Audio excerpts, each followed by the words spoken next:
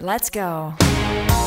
Good morning. My name is Brett McGarry. Hopefully you had a fabulous weekend. I have two people in studio who I know had a great weekend. Greg Mackling to my left.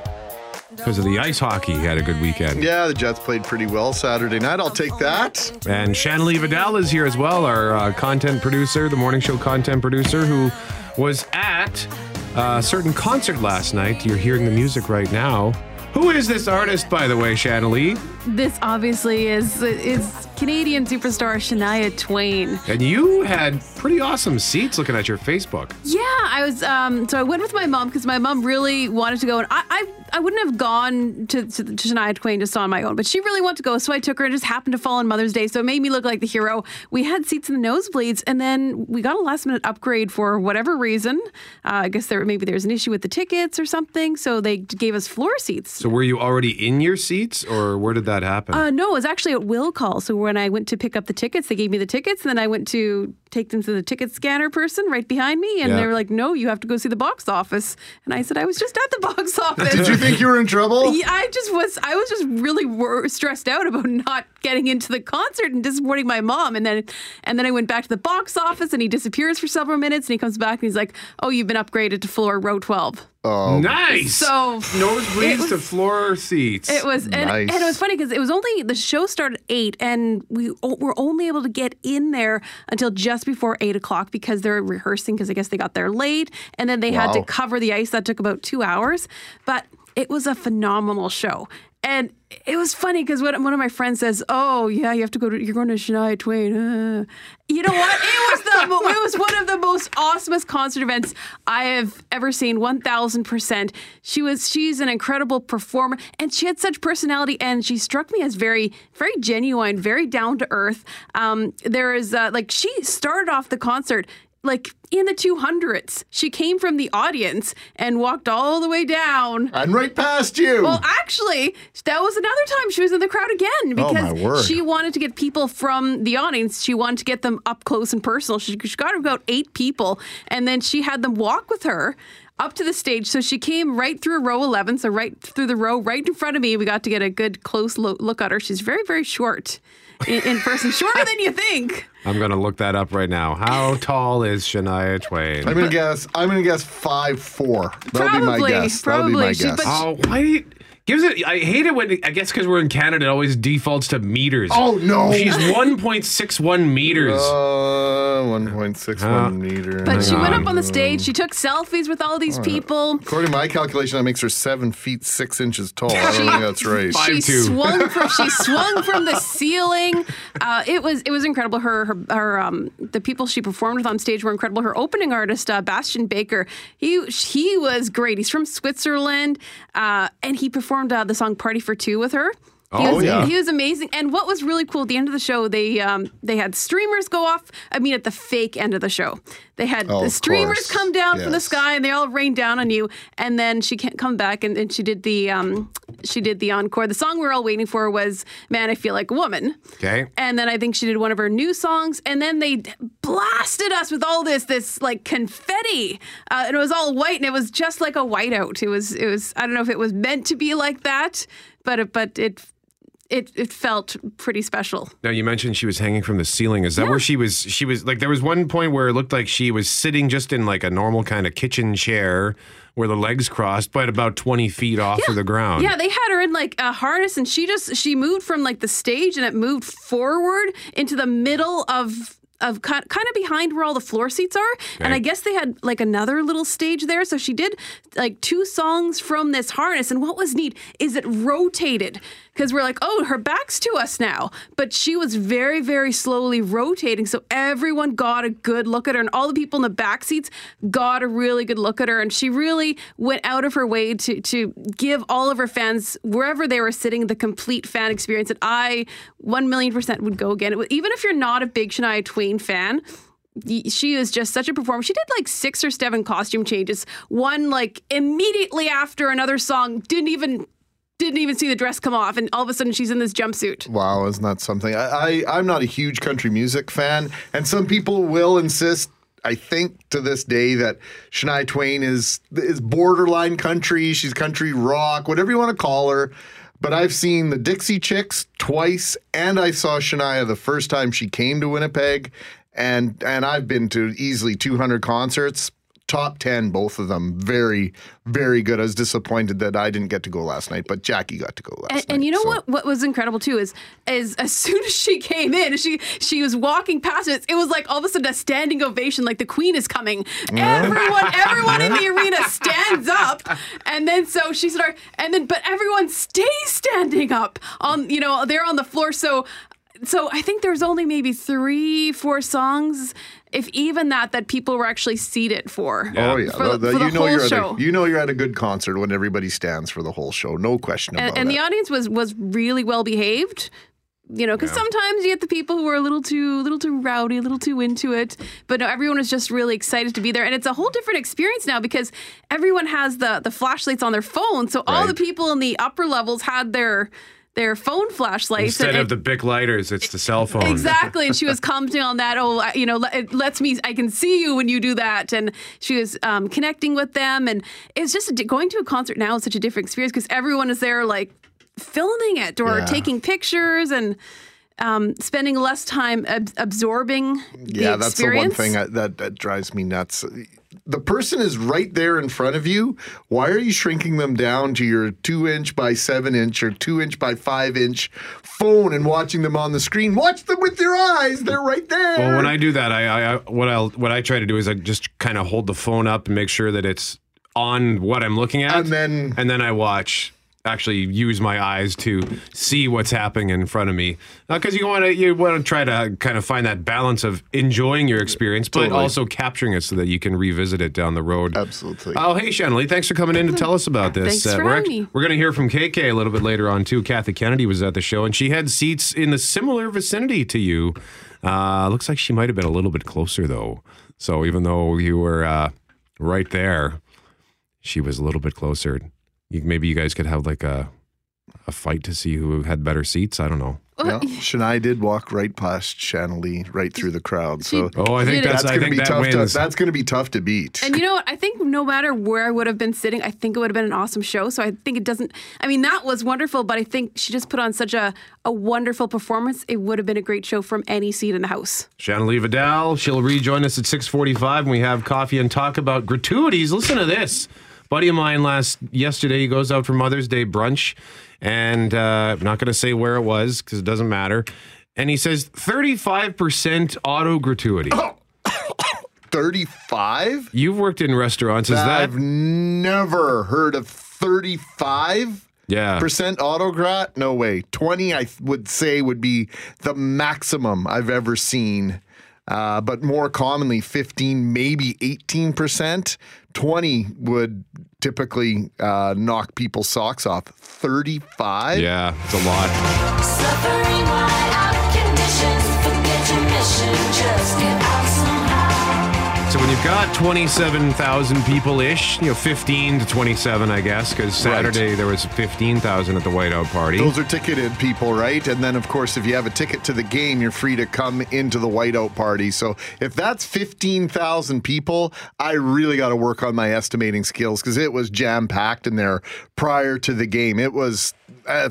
Jeff Braun said it in the newsroom. I'd hate to imagine 10,000 more people in there because they have now an entire parking lot with the biggest screen where people can bring their chairs and sit and watch the game. That's got to be 3,000 or 4,000 people all on its own. Anyway, incredible event. And we need to talk about the ticketing, though, at some point this morning. So when you've got that many people downtown, it could be a recipe for disaster, but we've learned that's actually not been the case. Yesterday morning, Clay Young, who hosts the weekend morning show from 6 to 9 on Saturdays and Sundays, he spoke with Winnipeg Police Constable Jay Murray, who says there were no issues Saturday night. Here's a chunk of that chat. No, there really wasn't. Winnipeg fans have a lot to be proud of. We really didn't have any notable incidents, and from what I've heard, the Golden Knight fans in the crowd were treated with respect and class. It's just another great night for this city and the franchise. Okay, by the way, this is the first I'm hearing there were Vegas fans there last night. We ran into a number of them, and some posed and took pictures with us, but they were they're very respectful themselves and a pleasure to deal with. This is a really, the series is not over yet. It could be far from over, but it's such a a really feel-good story. I mean, even after the party, everyone seems to leave in an orderly fashion. I mean, you've had, I believe, in the first series, there were some people that were picked up for being a little, too tipsy, but otherwise, it's gone off without a hitch. Yeah, and I think that's expected whenever you have a crowd of that size and alcohol sales. But we've really been impressed, and the crowd really needs to give themselves a pat on the back because they've certainly made our job easier. They've made the job of the various private security contractors, their jobs easier. And I mean, it sounds a little weird to say, but I think the crowd deserves the first star here. Constable Jay Murray with the Winnipeg Police Service chatting with Clay Young yesterday morning.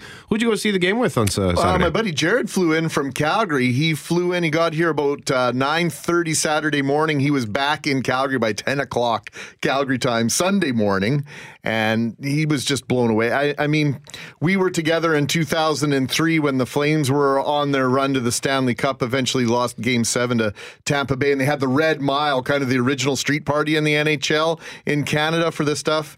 And we both, he's like, this is 10 times better than what they were doing in Calgary. Let's go, girls. Who are you calling girls? Come on.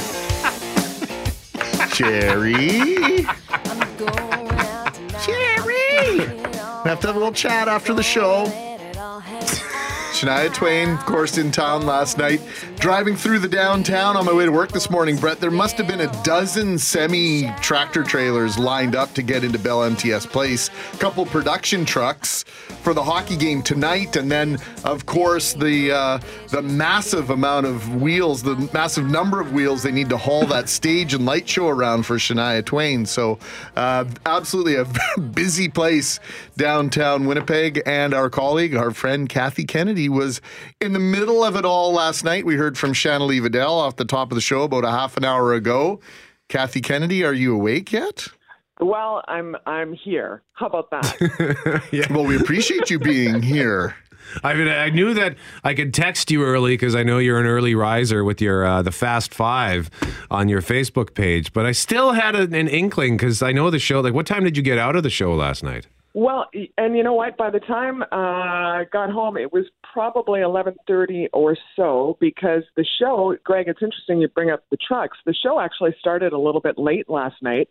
And the reason for that was because they were having so many issues moving gear around and getting the floor ready. And it just, this quick turnaround between a Jets game and a concert.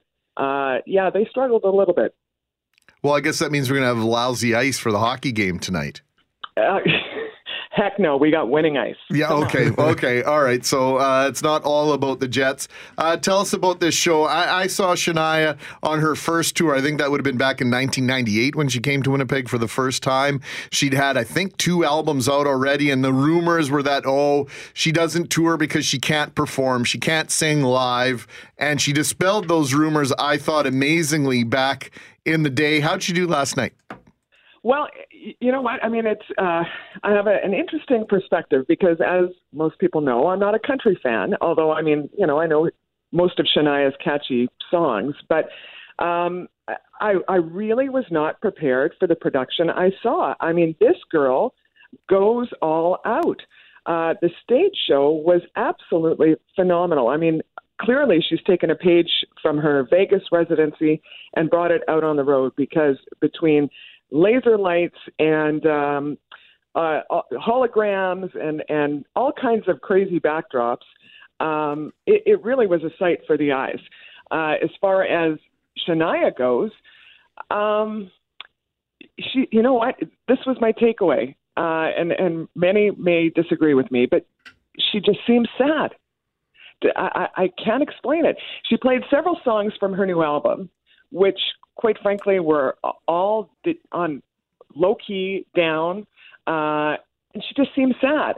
I don't know. That was just my takeaway. Again, this is a rock girl at a country show. Perhaps I was wrong. You had good seats, too. How close were you to the stage? Well, yeah, I did have some good seats. I was 7th row center. Beauty. Yeah. Good friend of mine, and actually who we had on the air this week, Corey Churko, is Shania's musical director. And so I was there mostly to see him, and Shania was kind of a bonus. But, yeah, her band, absolutely incredible. And you know what? The girl has not lost anything when it comes to performing. Greg, I'm sure that if you saw that show last night, you would have said it was on par with 1998. I mean, she's a performer, no two ways. Corey Churko, for those that don't know, his list of credentials is massive. And the fact he's got a Saskatchewan birth certificate, I don't hold that against him. But it makes me love him just a little bit less than I would otherwise. Well, and you know what? You're right. The resume is long. Musical director for Shania, vocal director for Kelly Clarkson, has played with everybody from Elton John to, of course, something near and dear to my heart, Greg, and to yours, is also a member of the band Toque, which is a Canadian band that you're going to be hearing lots more of in the next few years. Now, KK, you've been to a lot of concerts. How many have you been to, do you figure? Well, you know what? I was, when you and I were texting this morning, and if you consider bar shows, because there have been some pretty big names come to Winnipeg bars, it's got to be over 1,000. And I'm going to just say that's because I've been to a lot of shows and not because I'm that old. Well, and actually that leads into my next question. And I wanted to ask you, do you prefer the big arena spectacle kind of show like you saw last night, or do you prefer those more intimate bar shows, like if you go see a show at the Pyramid, for example? You know what? I do. I like both. I mean, I like the spectacle of a major production like we saw with Shania last night. But there is something to be said about getting up close and personal with some of these artists. And I don't know, there's a connection, a stronger connection, obviously, when you're in a room that holds 500 than when you're in a 15,000-seat arena, which, by the way, last night, that show had to have been sold out or close to sold out. I mean, the Shania fans were there en masse. Yeah, they still had tickets available yesterday morning, but Shanna Lee was saying the same thing, that it looked like it was sold out or close to it. And you referenced the being nice and close. I use Pyramid as an example because I've seen the Watchmen perform there. I've seen Matthew Goodband perform there, and I always would get right up close on the floor, and I could basically almost reach out and touch Danny Graves if I wanted to. Did I get that right? I always get the two Graves mixed up. You got it right. And David is your buddy you got it right with the Israel Olympic team. But then when I saw Justin Timberlake perform at Bell MTS Place a few years ago, the entire hockey floor was his stage. It was insanity. Were you at that one, KK? No, I was not at JT's show. And I was there, and it was spectacular. Once again, not necessarily something I would normally go and see. Not necessarily my genre of music, but you have to take advantage of an opportunity to see a show like that.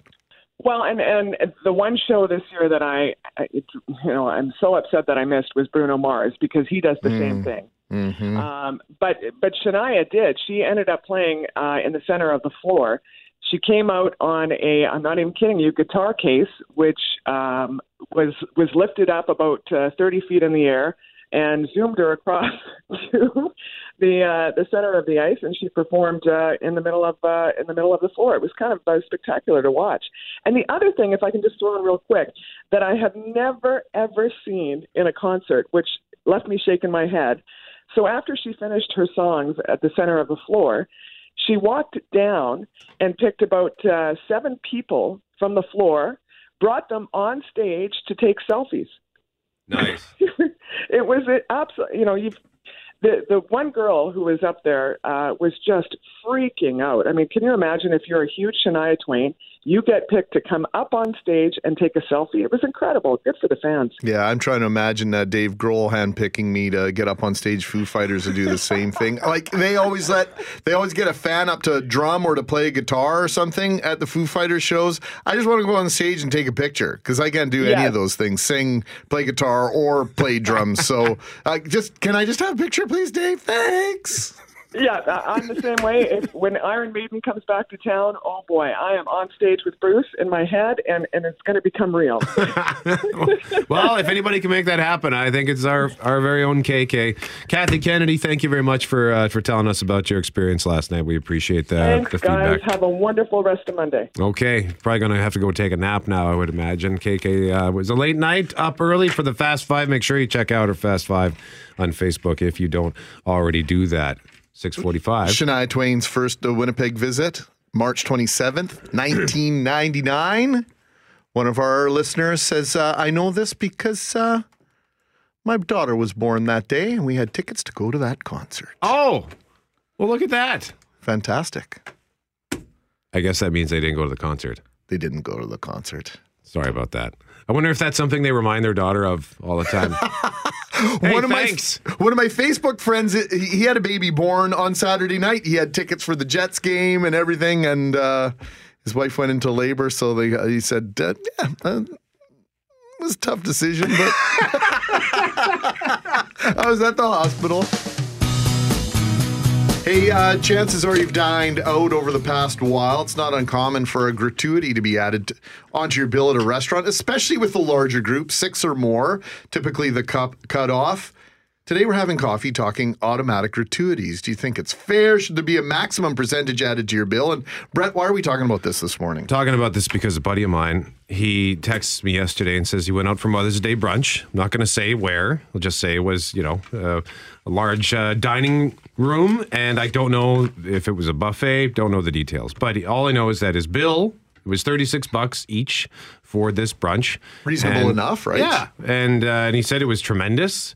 But he was stunned when he got his bill because there was a 35% automatic gratuity. That's a high automatic. And so I immediately asked you because of your time in restaurants. I thought, well, maybe that's common. I don't know, because I've had automatic gratuity. I think 18% seemed to be the number that sticks out for me. The first time I experienced it, I thought, are you kidding? Because the service was terrible. I didn't want to leave a tip, period, but I had no choice.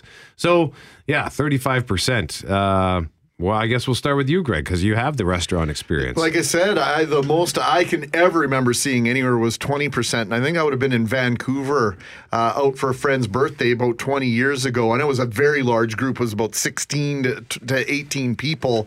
But Kelly, I'm with you. I think 18, 15, sort of the norm moving into the last decade or so, and then it kind of got bumped up to 18% in the last little while, at least in my experience. And I have no problem with the big tables because I've been there, done that, where you give outstanding service and then you've got one group, of 2 that'll tip you heavy and then somebody else will tip you not at all. And it's very demoralizing and it's a large investment on the restaurant's part and on the server's part.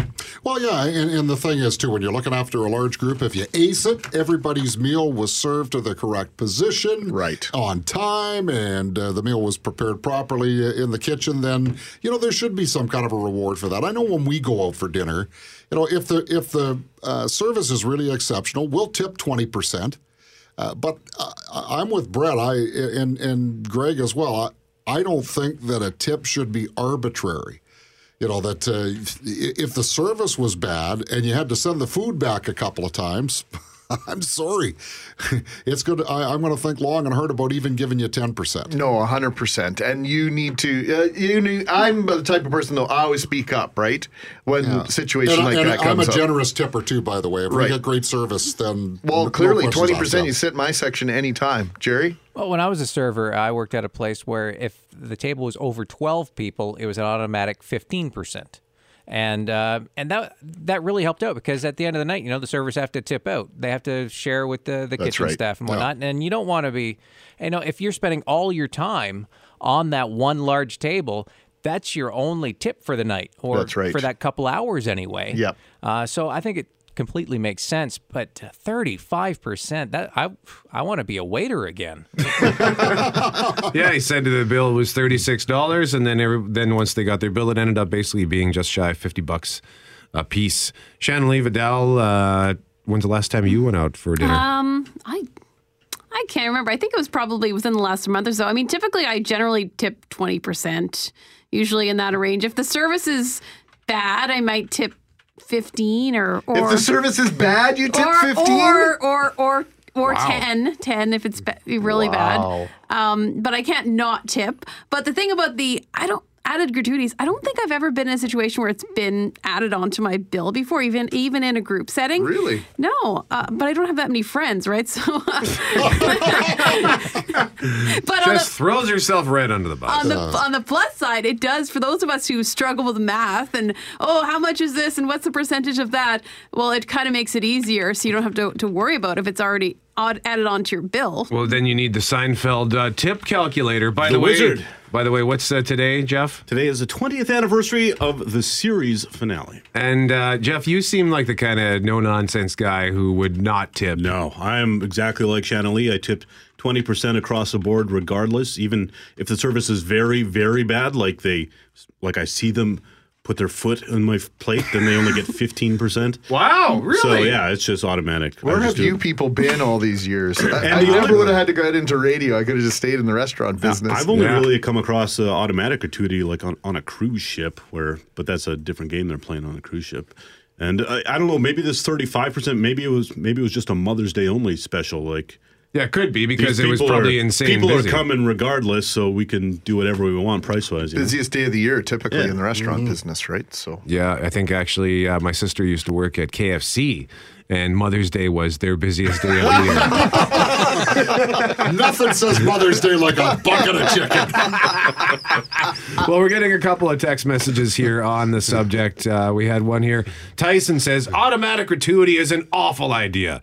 It's more like a hidden fee. Tips to me are the equivalent of buying better service. That's right. That's what it are. TIP stands for to ensure prompt service. Mm-hmm. That's the acronym. That's where it came from. And so a tip was supposed to make sure that you got Shouldn't it be TEPS? Insure.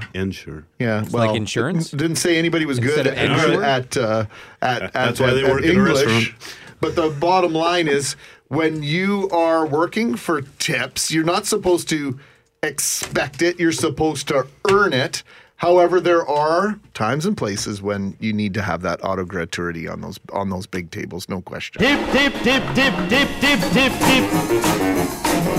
The city has come together to watch the Jets in the playoffs, no matter if it is live in the stands, at the street party, or in their own homes, even if home is far from Winnipeg. Norma Jean Vlacic and her husband are Winnipeggers currently living in China.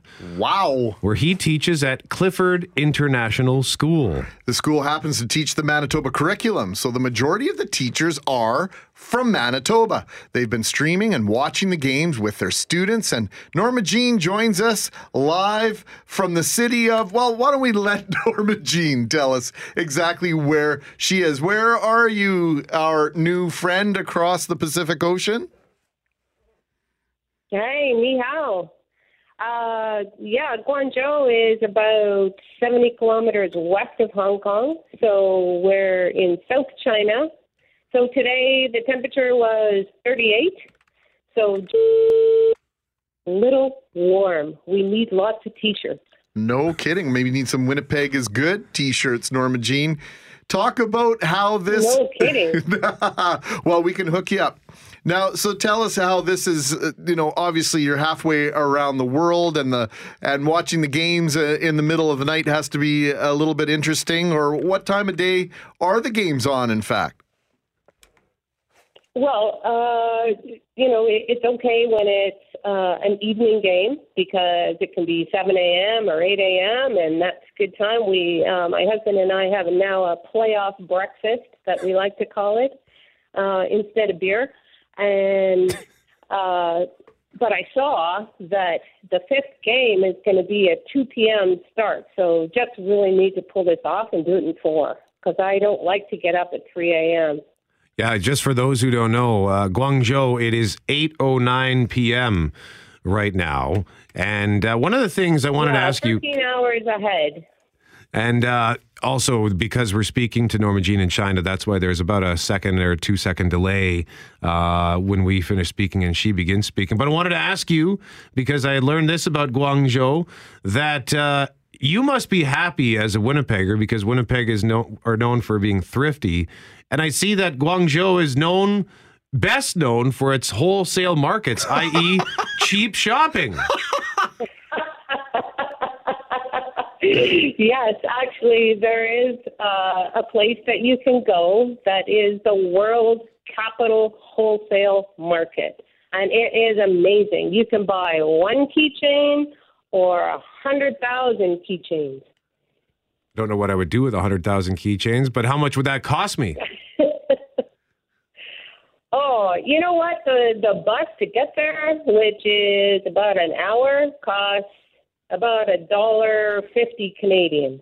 Isn't that something? Now, I know, Norma Jean, in my time of living away from Winnipeg, I used to get bugged about being from Winnipeg, but I also know that I converted a lot of people over the years into having an affinity either for the Blue Bombers or the Jets because people just see my passion about it. And especially since the Jets returned in 2011, I've had all sorts of messages of support all across Western Canada from old friends of mine who are like, I'm behind the Jets 100% here in Vernon or Calgary or Vancouver or friends in Mexico, wherever they might be. Are you converting all sorts of folks in your part of the world in Guangzhou to cheer for the Jets now? Okay, well, my husband is a Leaf fan. Not his problem. He was born in Toronto, but he is now a Jets fan because the Leafs aren't playing anymore, are they? No, they are not. That's fine with me. So he's amongst the converted himself then. Yeah, for sure. And, there's a lot of teachers that are American and from other countries that teach at the school, and they are all pro-Jets fans now. So does he wear his Jets jersey when he goes to work? It's too hot. Oh. It really is too hot. So, Norma Jean, do you have any plans? It's almost a little hot. So, Norma Jean, do you have any plans to one day return home? Hopefully August to pick up some T-shirts. No, but do you have any plans to one day return home? Are you there forever? Oh, yeah. Well, both our kids are there, so I guess we should probably go back sometime. Okay. Haven't you heard? Kids ruin everything, Norma Jean. Hadn't you heard that rumor? Yeah, they both go to U of M, so that's fantastic. Maybe sometime. What an adventure you're on, and thank you for sharing a little bit of insight into it with us. Absolutely fascinating stuff, and there's really only one thing left to say. Well, and go Jets, go. I was going to try to do it in Cantonese, but I didn't want to insult any of your Chinese listeners, so I won't try. But yeah, and I listen to CJOB every single day because it brings me home a little bit. Well, Norma Jean Vlacic, we appreciate that you reached out to us, and thank you for speaking to us today and giving us some unique insight from way across the globe. Excellent. You guys have a great day, and go Jets, go. Norma Jean Vlacic and her husband, cool. Winnipeggers living in China. It's 8:09 p.m. in Guangzhou. He teaches there at Clifford International School. And again, Guangzhou, known for its wholesale markets. So Winnipeggers would feel right at home there. Just west of Hong Kong. And we've actually reached out to another big Jets fan who has done sort of the inverse of what the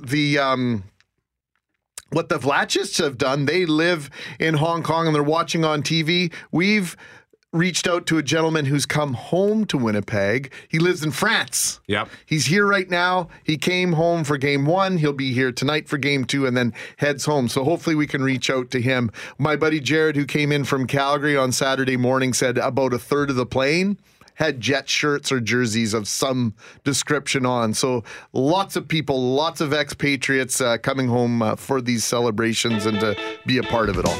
It's Mackling and McGarry on CJOB.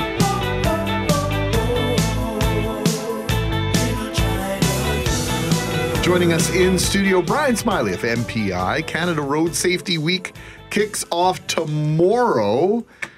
Mr. Smiley, thanks for taking some time and joining us in studio this morning. Good morning, and thanks for having me on. We've got some nasty things to talk about this morning, unfortunately. And why is that, Brian? You would think with all the education that MPI and the police, RCMP, Winnipeg City Police, the conversations we have on radio every single day about wearing seatbelts, about keeping your speed down, distracted driving, the list is unfortunately growing of the things that is contributing to us being lousy drivers at times. Well, 2018 right now is going to be a real bad year on our roads for fatalities. Right now we have 23 people killed on our Manitoba public roadways, and that's double from what we had last year, and that's 44% higher than the average over the last 5 years. So that's why we're on today. That's why we're raising awareness about this. This is people being killed on our roadways. Again, it's the same old stuff we're seeing out here. People not doing up their seatbelts. They're intoxicated, they're speeding, and again, we have to get the messages out for people to start taking accountability for their driving actions. It's really that simple now. So I guess I'm on your website, mpi.mb.ca, and it's front and center there. 2018 Manitoba road fatalities higher than average heading into Canada Road Safety Week. I'm also at canadasafetycouncil.org, and they've got some tips here on what you can do. And it might sound almost pedestrian to say, well, you should do this and do that, but clearly we need to do this and do that. Well, absolutely. And what we see, particularly in the rural areas, is that a lot of people aren't doing up their seatbelts. And obviously with the higher speeds, gravel roads, deeper ditches, if they go off that road, that vehicle is going to roll. And if you're not buckled in, you're going to either be thrown out of the vehicle and the vehicle will roll on you, or you'll be thrown out of the vehicle and you'll hit something and you'll be killed. And we're seeing that. And it's unfortunate. You just scratch your head and you go, seatbelt? It takes 1 second to do your seatbelt up. We're still seeing impaired driving out there. Again, alcohol, and we've talked about that many times. But, when we look at the numbers, we kind of scratch our heads and we're going to go, you know what, now it's up to the drivers. The drivers have to start taking some accountability here. It's a three-pronged approach to try to change driver behavior. Education and awareness, and that's where Manitoba Public Insurance comes in. And then the third component is law enforcement. And we have very strong partnerships with the law enforcement agencies in Manitoba. Just very recently, as you folks have talked about, we had a dedicated distracted driving campaign in April. That was with 9 police agencies. They handed out hundreds of tickets for people who were driving distracted. We're going to have another campaign in July and another one in the fall. So again, those campaigns are very effective. We're going to be launching during the May long weekend. It's called Road Watch. We've done that for about 20 years. And that's a dedicated anti-drinking and driving campaign. That's where you're going to see roadside checks. And again, that's with police agencies throughout the province. And again, MPI will fund those. I know you hear this feedback. I know you listen to the radio, you're on the internet, you watch television. There are some still in our community that believe those enforcement programs are nothing more than a cash grab. That's what we do here, absolutely. But what we're trying to send the message is they also send a very visual message to motorists out there. If you're driving by a check stop, you might think to yourself, I might get pulled over and checked on that. But that's not the message. The message is don't kill an innocent person on the roadway. What if it's Greg or Brent driving back with their families on the highways and somebody loses control and smashes into your vehicle? I mean, they're killing innocent people in many situations. And in some situations, they're not only killing themselves, they're killing their passengers. So it's about saving lives out here. This is what we're talking about right now, saving lives. And I mean, I'm getting a little dramatic about this, but really, this has been ongoing for years now, and we need to send the message out to people out there. If you're speeding right now, why? Just slow down a little bit and drive the speed limit. I don't understand. And the seatbelt one really is a pet peeve of mine. It takes 1 second to do up your seatbelt. And we're seeing, in rural Manitoba, people not doing up their seatbelts, being thrown from the vehicle, and they're getting killed. And some of them who aren't getting killed, they're getting catastrophically injured. And that changes their lives forever. Yeah, we just had a couple of weeks back. There were a couple of crashes on the highways where alcohol was involved in both of them. Real tragic stuff. And one of the tips here that I'm looking at, I mean, and some of this, you just pointed out how simple it is to put on your seatbelt. And another one, this also sounds simple, but it's so important. The question is simply asked that the Canada Safety Council is asking is, can you see them? Just being able to see what you're doing. or pay attention at least to what you're doing. Right, and again, May is Motorcycle Awareness Month, Motorcycle Safety Month, and we talk about looking twice for motorcycles because they can get in your blind spot. So you have to be very aware of motorcycles out there, and vice versa for the motorcycles. They need to be aware when they are in a blind spot and to get out of that blind spot. Again, it's just all about driver experience in many situations. So, but you know what, guys? 2018 is not shaping up good here on our Manitoba roadways, and last year, ironically, was one of our best years. So. This is why we want to get ahead of this. We're only 4 months into this year, and we can turn it around. What model do you think works best in terms of changing people's behavior, Brian? Does it have to be that multi-prong approach, or do we have to step up the enforcement side, raise fines, or is it just continue to beat people over the head with this information? You know, it's a combination. It's really a combination of everything. And I can't speak for the provincial government working for a Crown Corporation. However, the provincial government just recently announced new laws that they're going to be bringing in the fall relating to distracted driving. First-time offense, you're going to get a 3-day suspension on that driver's license. Second-time offense, you're going to get a 7-day suspension on your driver's license. So they're beefing up the laws in that respect. There's also consequences from the Manitoba Public Insurance side of things on your driver safety rating. You get an at-fault collision, you start getting convictions, that's going to drop you on that driver safety rating, which affects your premium or your discount on your Autopack premium. So right now, if you're at the bottom end of that scale, you're paying $3,000 for your driver's license. And we've got a couple of hundred of them that are paying $3,000 for their driver's license because of their driver actions. Brian Smiley from Manitoba Public Insurance Week. Canada Road Safety Week kicks off tomorrow. You can get more information at mpi.mb.ca. Brian, thanks for joining us today. Thanks for having us on.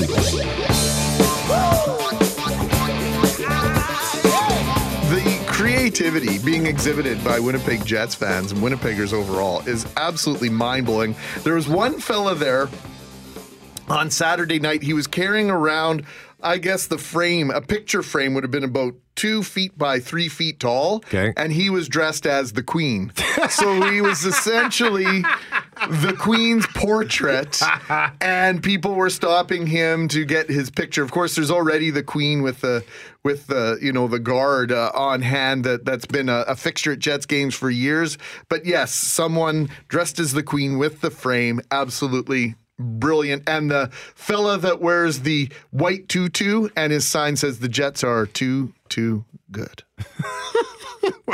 Well, to talk about how the last street party went and maybe get a preview for tonight's street party on Whiteout Way, we're joined by Dana Spiring, President and CEO of Economic Development Winnipeg. Dana, good morning to you. Good morning, guys. How are you?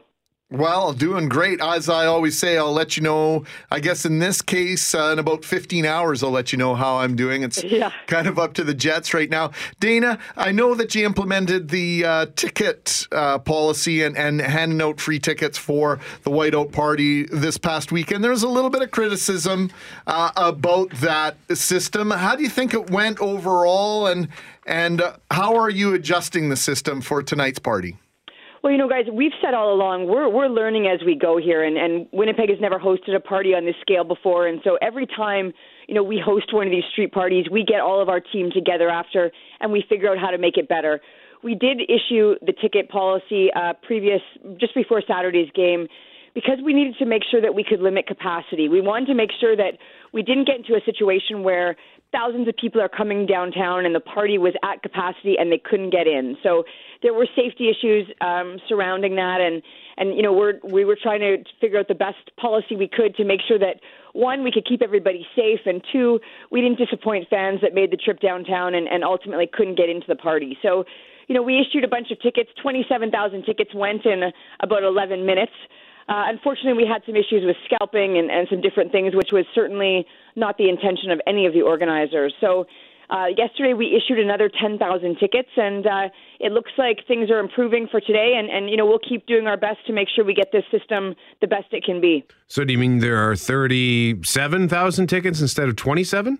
No, 27,000 is capacity. But what we learned from the first game is that, there were a lot of tickets that went unused. So when we first put the tickets up for sale, there was 8,000, or people could take up to 8 tickets per transaction. And I think a lot of people took all 8 thinking, hey, maybe just in case we'll use these.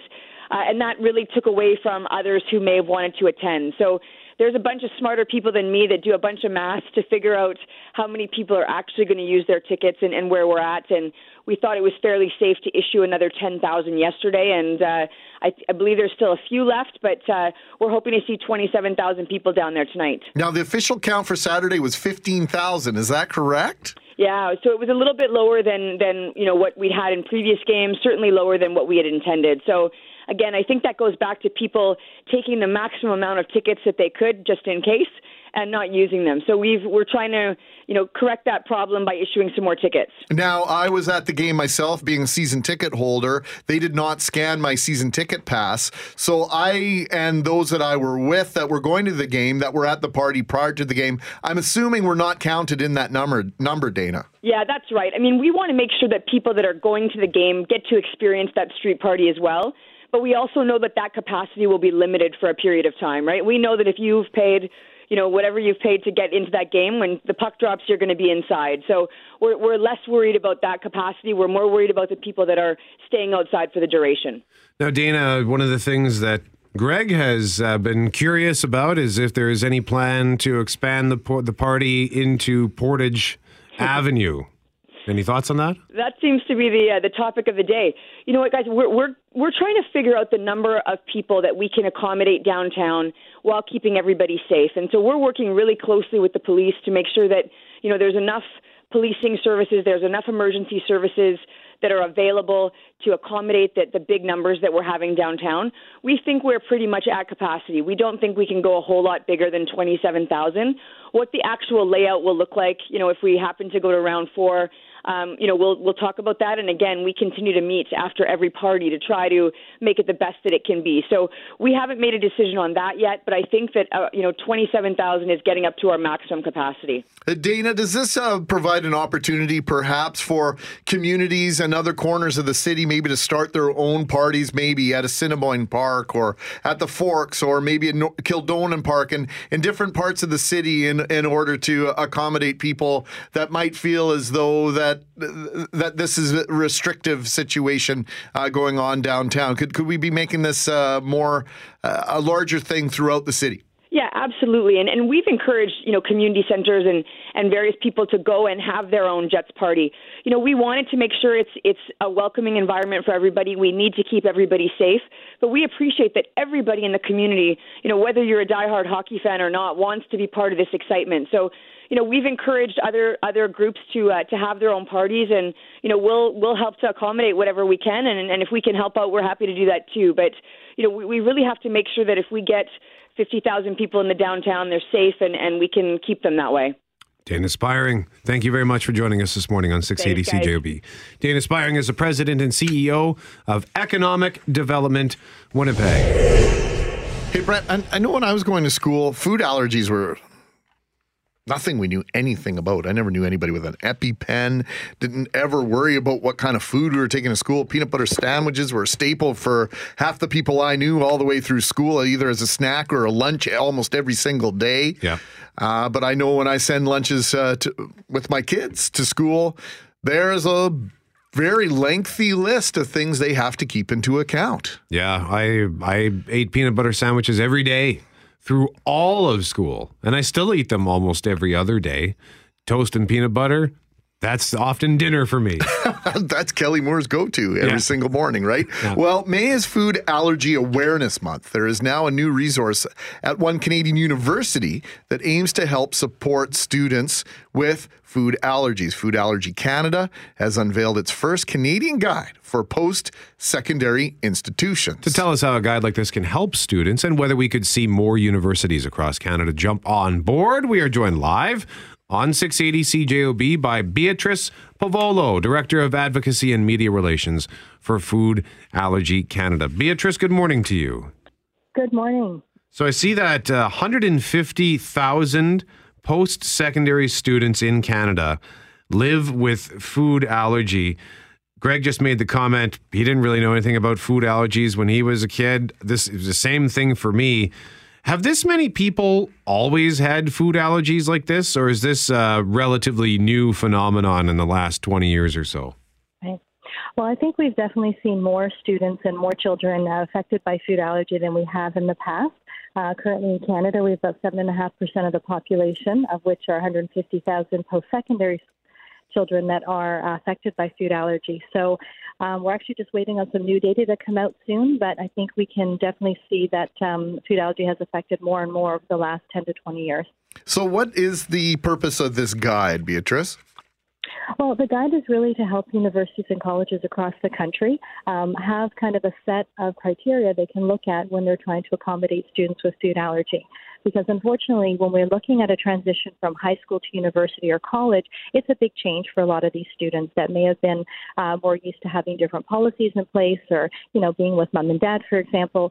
For many of these kids, it's the first time that they'll be living independently, learning how to either cook for themselves or go through meal plans, live with others in dorms, for example. So it's a whole new world for them. And we found that in many universities across the country, there were some policies in some and not in others. And we thought this was a great way to be able to bridge that gap and be able to help schools look at what they can do and also help students understand what's expected of them, as well as how they can be supported by their school. So how will this guide be distributed then? So we have it as a free downloadable resource for any school across the country on our website at foodallergycanada.ca. We've also done mailings directly to universities and colleges across the country to make them aware of it. And we launched the guide at a media release a couple of weeks ago at McMaster University, and hoping to kind of really raise awareness right across the board. So clearly, as the awareness rises throughout the country, anyone who's in post-secondary institutions now has likely grown up with these limitations in terms of what they can take to school for food, etc. And also we've seen a change within the restaurant industry. I can only imagine that over the last several years, the food preparation areas in post-secondary education facilities are also changing. They are absolutely. And as you said, there's been a much more greater awareness over the last 10 years, 5 years or so, in all of those areas. And unfortunately, it is becoming a more prevalent issue. And I think that the universities, especially as they are kind of preparing for the students to come back in September, some have had some really great policies in place and will continue to do so. And we hope with this guide, we'll have more of them looking at some of the best practices that have been taken on by other schools and maybe be able to be implemented in their facilities as well. Do we know why there are so many people now with food allergies? Yeah, I think that's the million-dollar question, to be honest with you. Right now, we don't have a specific cause for food allergy. A few things that people have looked at in the past and that continue to be researched. Genetics may play a part. So if you have a parent, for example, that has an allergy, that could be passed down to the child. We've also talked about the hygiene hypothesis before, where unfortunately our immune systems right now in Western civilization, we don't really have a lot to fight as we did in the past. So unfortunately for some people, the immune system, looks at different foods such as peanuts or milk or egg or some of the other allergens and sees them as kind of foreign and reacts. Unfortunately, there's not a specific cause right now. And as we know, there's no cure for food allergy. So really being vigilant and careful is the best way to stay safe for these individuals. Beatrice, I know you're not a doctor, so hopefully I'm not ambushing you with this, but I play golf with a friend who has, he always carries an EpiPen around. If in the event he were to ever have a reaction to something, I don't, and he was unable to administer it himself. Is it easy for someone to do it, or do you know how to administer it? Absolutely. I mean, an EpiPen, for example, which is the device that's available here in Canada, is meant for lay people. So it's meant for families and kids and other adults to be able to use quite easily.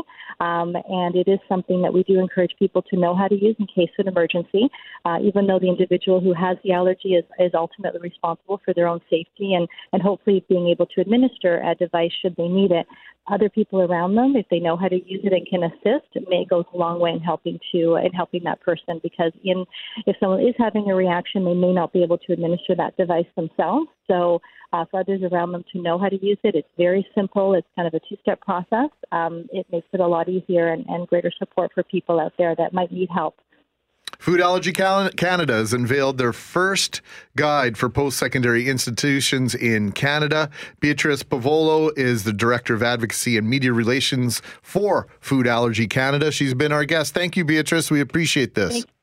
Thank you so much and have a wonderful day. You too. 844 on 680 CJOB. And you know what, come to think of it, the allergy that he has is peanuts.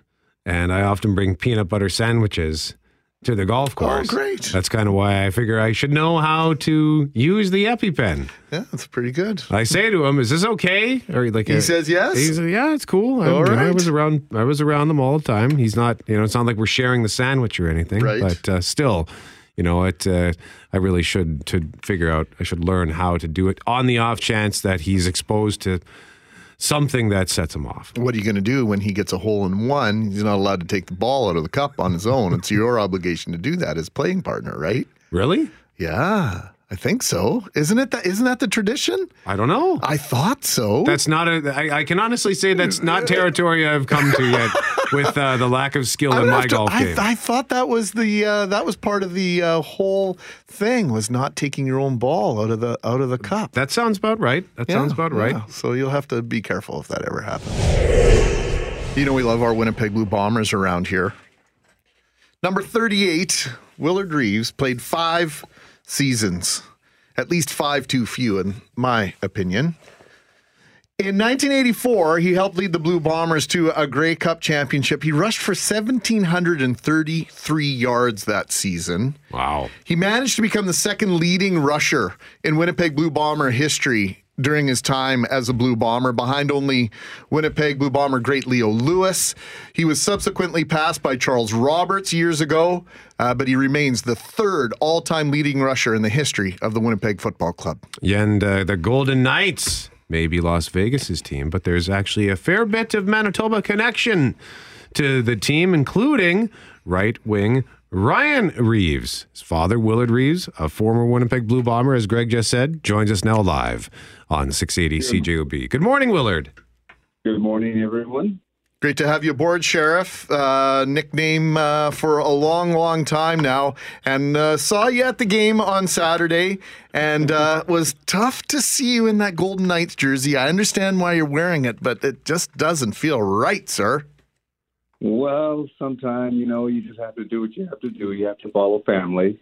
It's one of those things you just have to do, and people have to suck it up and understand that.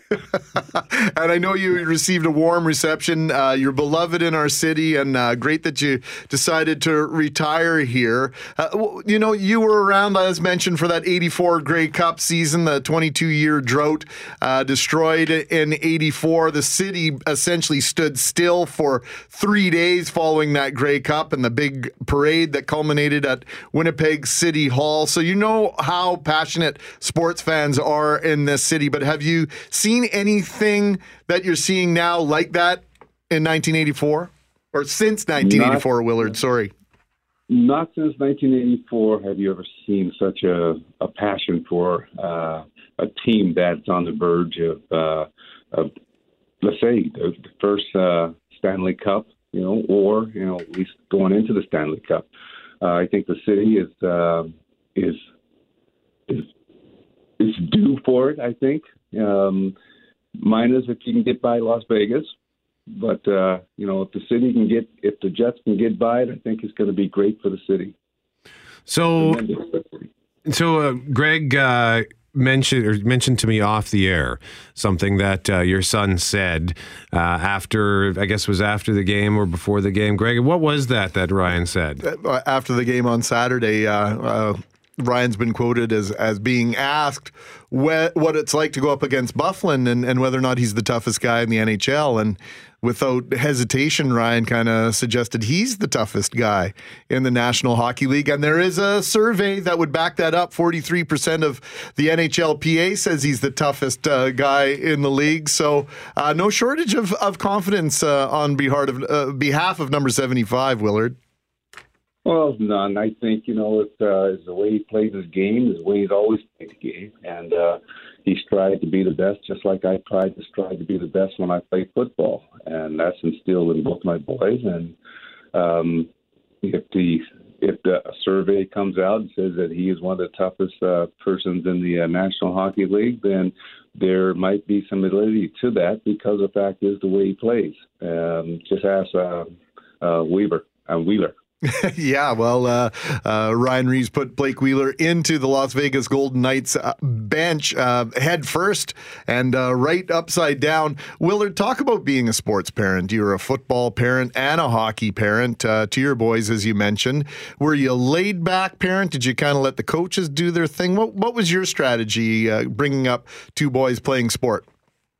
I was laid back. I cheered a lot. I got kicked out a couple of games in hockey, but pretty much I let the coaches do their thing, especially in hockey, because I had no idea what the heck hockey was, or how to coach it. But football, I coached both my boys, and I didn't give them any leeway because they were my kids. As a matter of fact, I think I was a little bit harder on them than I was with any other kids. But you can see that both boys, they play to the best of their ability, and they're very good at what they do. Just looking at pictures of your son, all you got to do is Google Ryan Reeves, and you'll see a bunch of pictures. And in all of his headshots, he looks like a scary guy. Is that sort of is that his mantra, that he wants you to fear him? No, he's a good-looking kid. He's my boy. He's not a scary kid. It's just when just like in anything, you're on the football field or the hockey ice there. You have a different persona about what's going on. Whatever's on the other side that does not have the same color jersey you have is a open game. And when you're walking in the public and you're amongst your peers, your friends, and even your foes. You have to act right in society, and I think that's what my kids are doing. They're very well respected in the community, and also in their sports.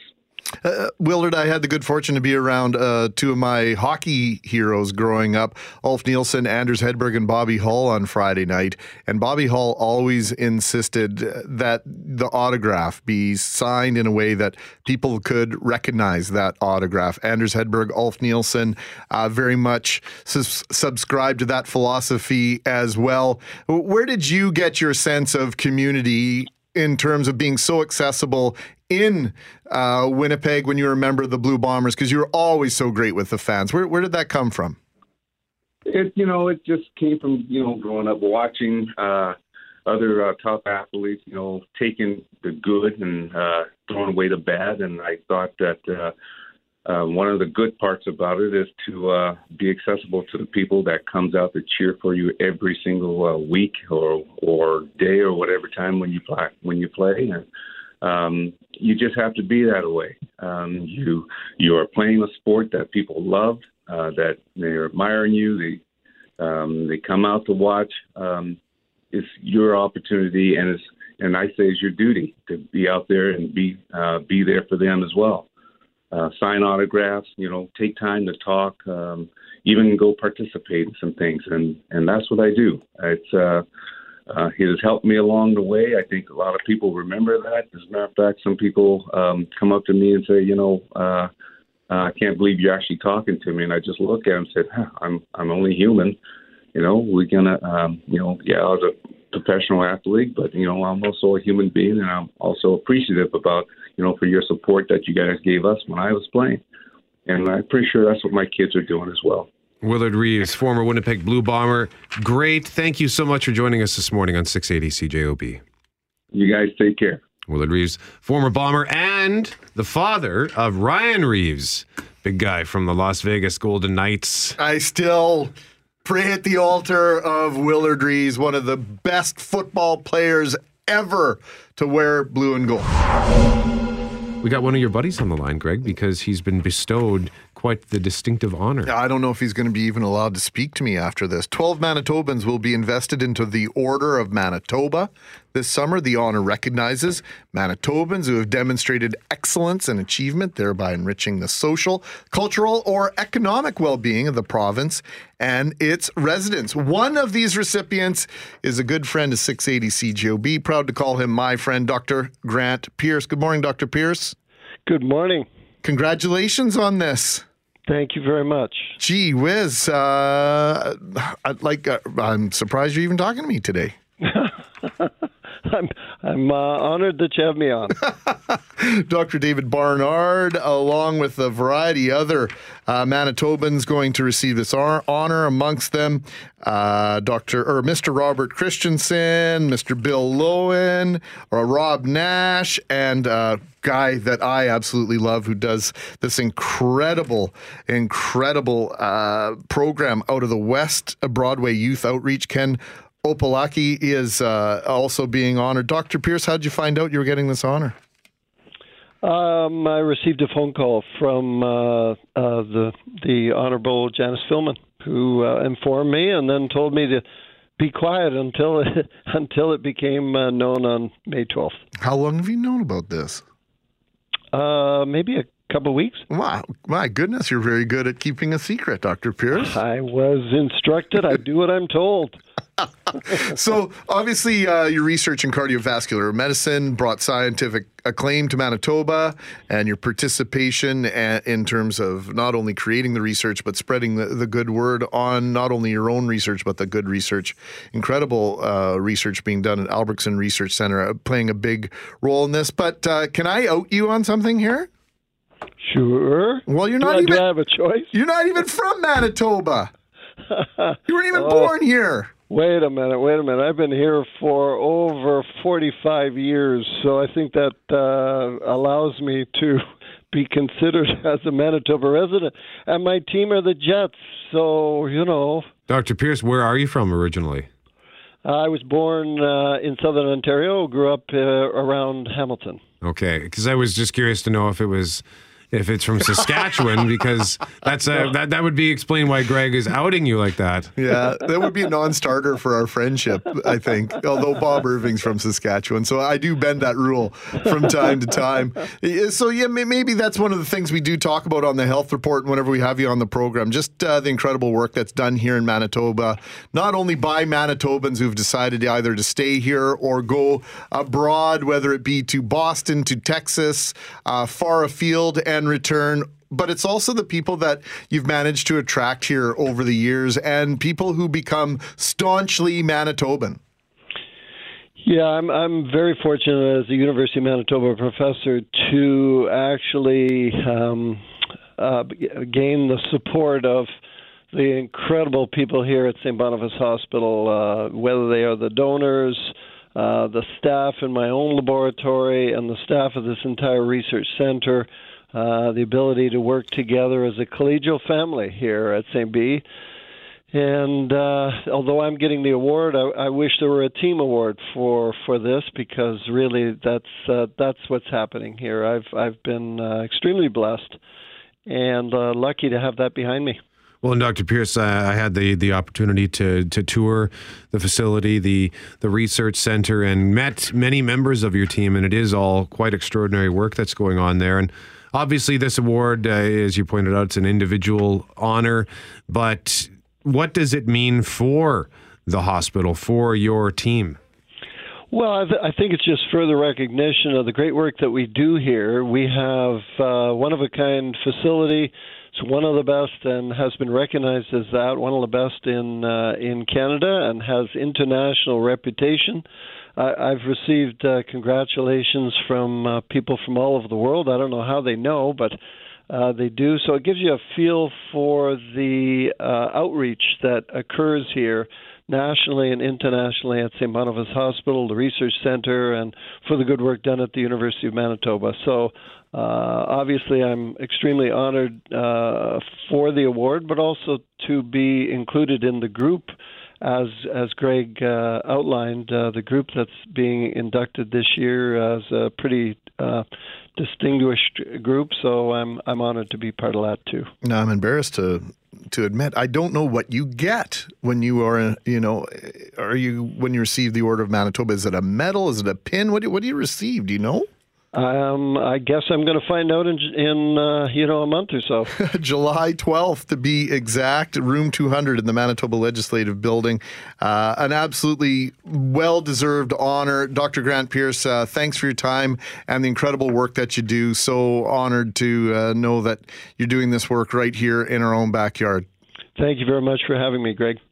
Dr. Grant Pierce joining us live on 680 CJOB. Congratulations once again. He will be bestowed with the Order of Manitoba.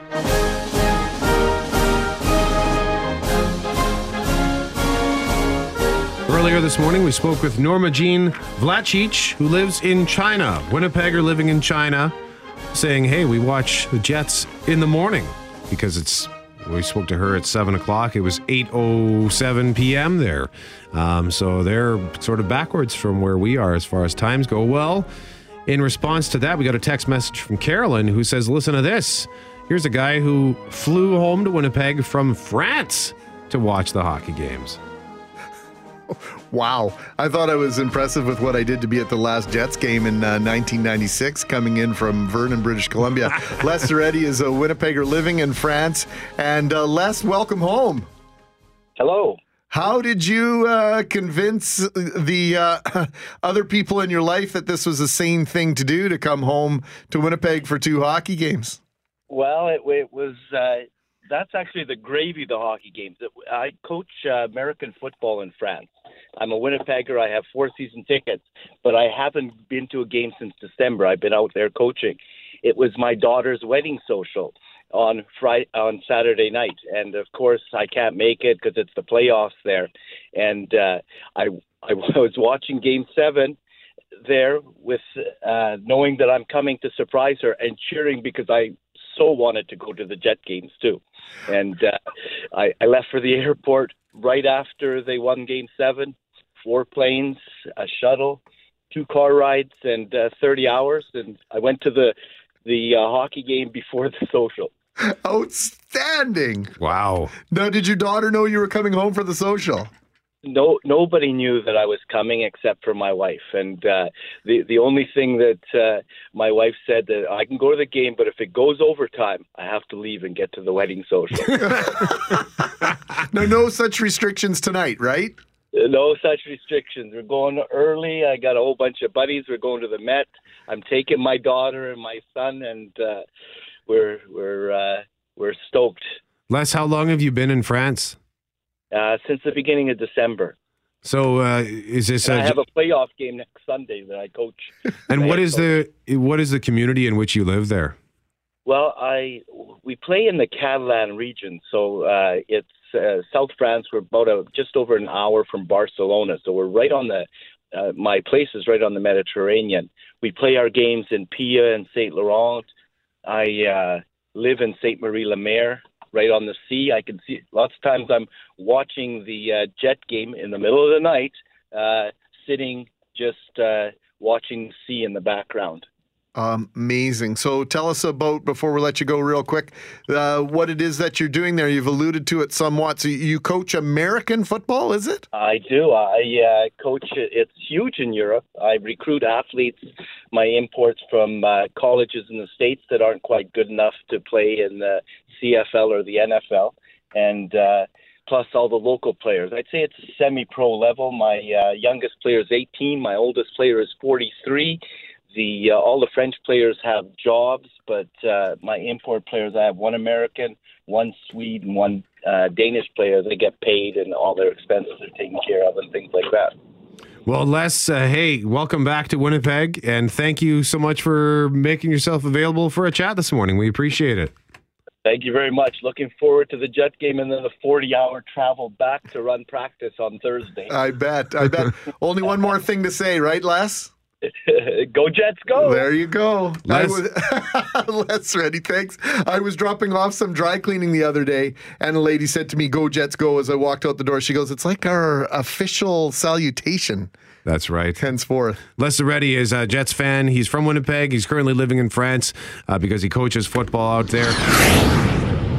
We spoke with Dana Spiring earlier from Economic Development Winnipeg about the Whiteout Street Party here in Winnipeg. We've heard about street parties in Selkirk, in Winkler. I imagine they're going on in other places. We'd love to hear from you about other parties that you might know about. We just got notice of one. What? You mentioned Winkler. Oh, and yeah. I can see in the reflection through the window here, you stopped Jeff Braun in his tracks. He waited to see what you're going to say about Winkler. For those who don't know, Jeff Braun's from Altona, friendly friendly rivalry with Winkler, Not Shelbyville, friendly. Springfield. It's not friendly at all. His own words. It's a friendly rivalry, Springfield and Shelbyville. Yeah, I don't know how friendly it is between Altona and Winkler. Anyway, Brandon now getting in on the act. They're going to have a viewing party for the road games coming up, games 3 and 4 at Westoba Place / Keystone Center. So if you live in the Brandon area and you want to go and see the game with the masses, there's an opportunity for you to do that. $5 to get in to the Keystone Center. With the Jets doing so well and being, of course, the only Canadian team left in the Stanley Cup playoffs, the city, in case you hadn't noticed, has united for its love of the team.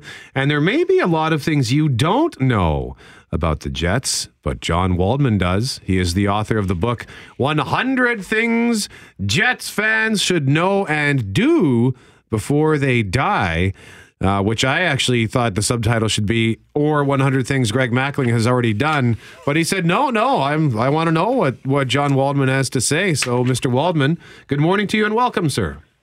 Good morning to you. So, John, what would be at in the top 5 for Jets things to know and do?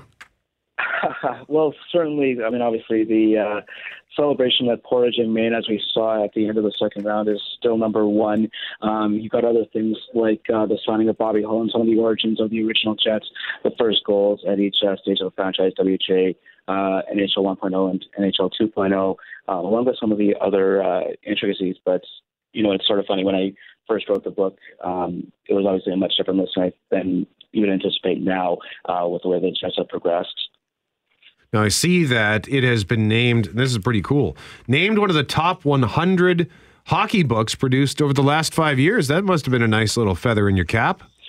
Yeah, it actually caught me by surprise. It was, I first found out about the list because a associate of mine, Kevin Shea, who's done a couple books on the Maple Leafs, posted about it on his Facebook page. So figured, I'd just check it out just to see if by chance it got on there, but I was nicely surprised, that it came in on that list and ranks pretty well amongst other titles in the 100 Things series. So outside of the WHA Jets, who won 3 Avco Cups in 7 seasons and made it to the final, I think it was 5 of the 7 years the WHA was in existence. This is uncharted territory for Winnipeg professional hockey, I guess, with all due respect to the Manitoba Moose, who did go to the Calder Cup Championship. But in terms of the top level of hockey that we've experienced here in Manitoba, it's all gravy now.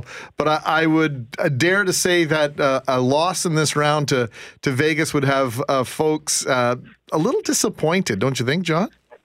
I think so, and it's merely because, and it's sort of the same thing that we have that we started to build up, is this expectation that we were going to be advancing. I think Nashville certainly showed that they were as even with us as any team that has been in the league, but the Knights sort of have that perception that, aside from that they're an expansion team, etc., as everybody has been chatting all year. We've really done well against them this year. We had a big victory during their first visit here in January, and I think that really there's this perception that this team is on such a momentum, the Jets being, that there's nothing that's really going to stop us in going to the finals. Now, you sent us some information here that this is your second attempt at doing a book on the Jets. What happened with your first attempt? This was an update to a book that had previously been released. Unfortunately, the publisher went out of business with just when it left before we went to press. So it was disappointing at the time, but I guess it's either the stubbornness in me or just the drive that so many hockey aficionados have to get to that goal. So I just, kept collecting interviews as I went along and stayed on with reporting for a couple different places, including Beckett in the fourth period, and just kept going and found my opportunity to pitch to another company, and they bought in. So, John, give us an obscure fact maybe that some folks might not know about the Winnipeg Jets, but you unearthed in the research that you did to write this book. So I think that one of the things that people know about is that hockey players are very superstitious. But one of the ones that entertained me most, and possibly because I interviewed him so many times when he was with the the Moose as a head coach was Randy Carlisle, who had a couple of different superstitions, and depending on who I spoke to, whether it was Laurie Boschman or Luciano Barsato, each of them had a different perspective of what his superstitions were. It must have changed over time as he advanced more with the Jets, but it was quite interesting to see, and knowing how Carlisle is. He's very, very stubborn, determined individual, and very driven. It doesn't surprise me some of the stories that start to pop out about him. Now, John, obviously, we don't want to give away the farm here. We want people to go out and get the book. I see that it's already available at Chapters and Indigo, and pre-orders are available at McNally Robinson. But the whiteout, the whiteout is something that's just synonymous with the Winnipeg Jets. You can't have one without the other, really, now. But this is something that goes back over 30 years now. Yeah, it's originated in 1985, and it was dreamed up by Rob Paulson, who was with the Jets ad and sales team, and sort of thought of the idea of, let's give us a shot and see what we do. And obviously, it took off very quickly from there. 84-85 team was considered to be, before now, the top Jets team in history. Not that they had a lot of competition before then, but it's amazing how much it has blown up, that everybody not only is celebrating at the arena, but you've got the whiteout parties now. You've got the satellite parties, as you talked about off the top. These were things that we didn't even see in 2015, the last time that the Jets were in the playoffs. And to me, part of that is because there was the expectation we weren't going to be defeating the Anaheim Ducks. It was just good to get into the playoffs. But obviously, with the team position as it is now, it is blown up, and kudos to the Jets for embracing, first in 2015 and now, that whiteout celebration, even though the players don't wear white anymore. Now, you mentioned 1987 and 1990, quite good teams for the Jets, but we had Dave Ellett in studio a few weeks ago to launch the playoffs, and I suggested that the best team the Jets might have had was 1984-85, when they had 6 30-goal scorers. What's your take on the 84-85 team if Dale Hawerchuk doesn't get hurt, doesn't get cross-checked by Jamie McCowan in the first round of the playoffs and gets his ribs broken? You know what? It's so hard because you're looking at still facing the Oilers.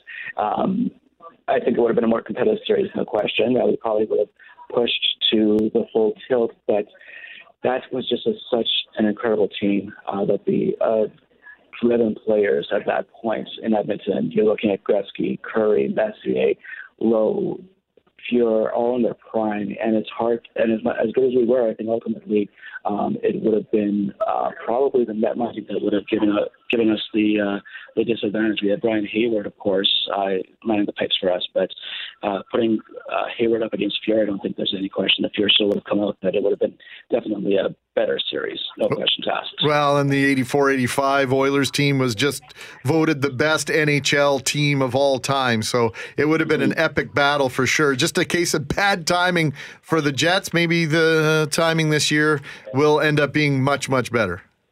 Absolutely, and when you look at what's emerging now, you're looking at the battle of the W's, as it were, potentially in the Stanley Cup between Washington and Winnipeg, and quite frankly, if it comes down to that, you're going to see the most entertaining matchup that you could see, which is 2 high goal scorers with Ovechkin and Laine, not only for that reason, but because Laine, as he's talked about numerous times, grew up watching Ovechkin and idolizing him, and the potency of both players would be absolutely fantastic. But I think, and obviously I said it's a dream sequence, but if Tampa were to come back and we ended up playing them, I think that you've got a good amount of history there, not only because of the potential for Stamkos versus Shifley, etc., but as I referenced in the book, there are a number of preseason games that were played in Winnipeg by visiting NHL clubs before the team came back.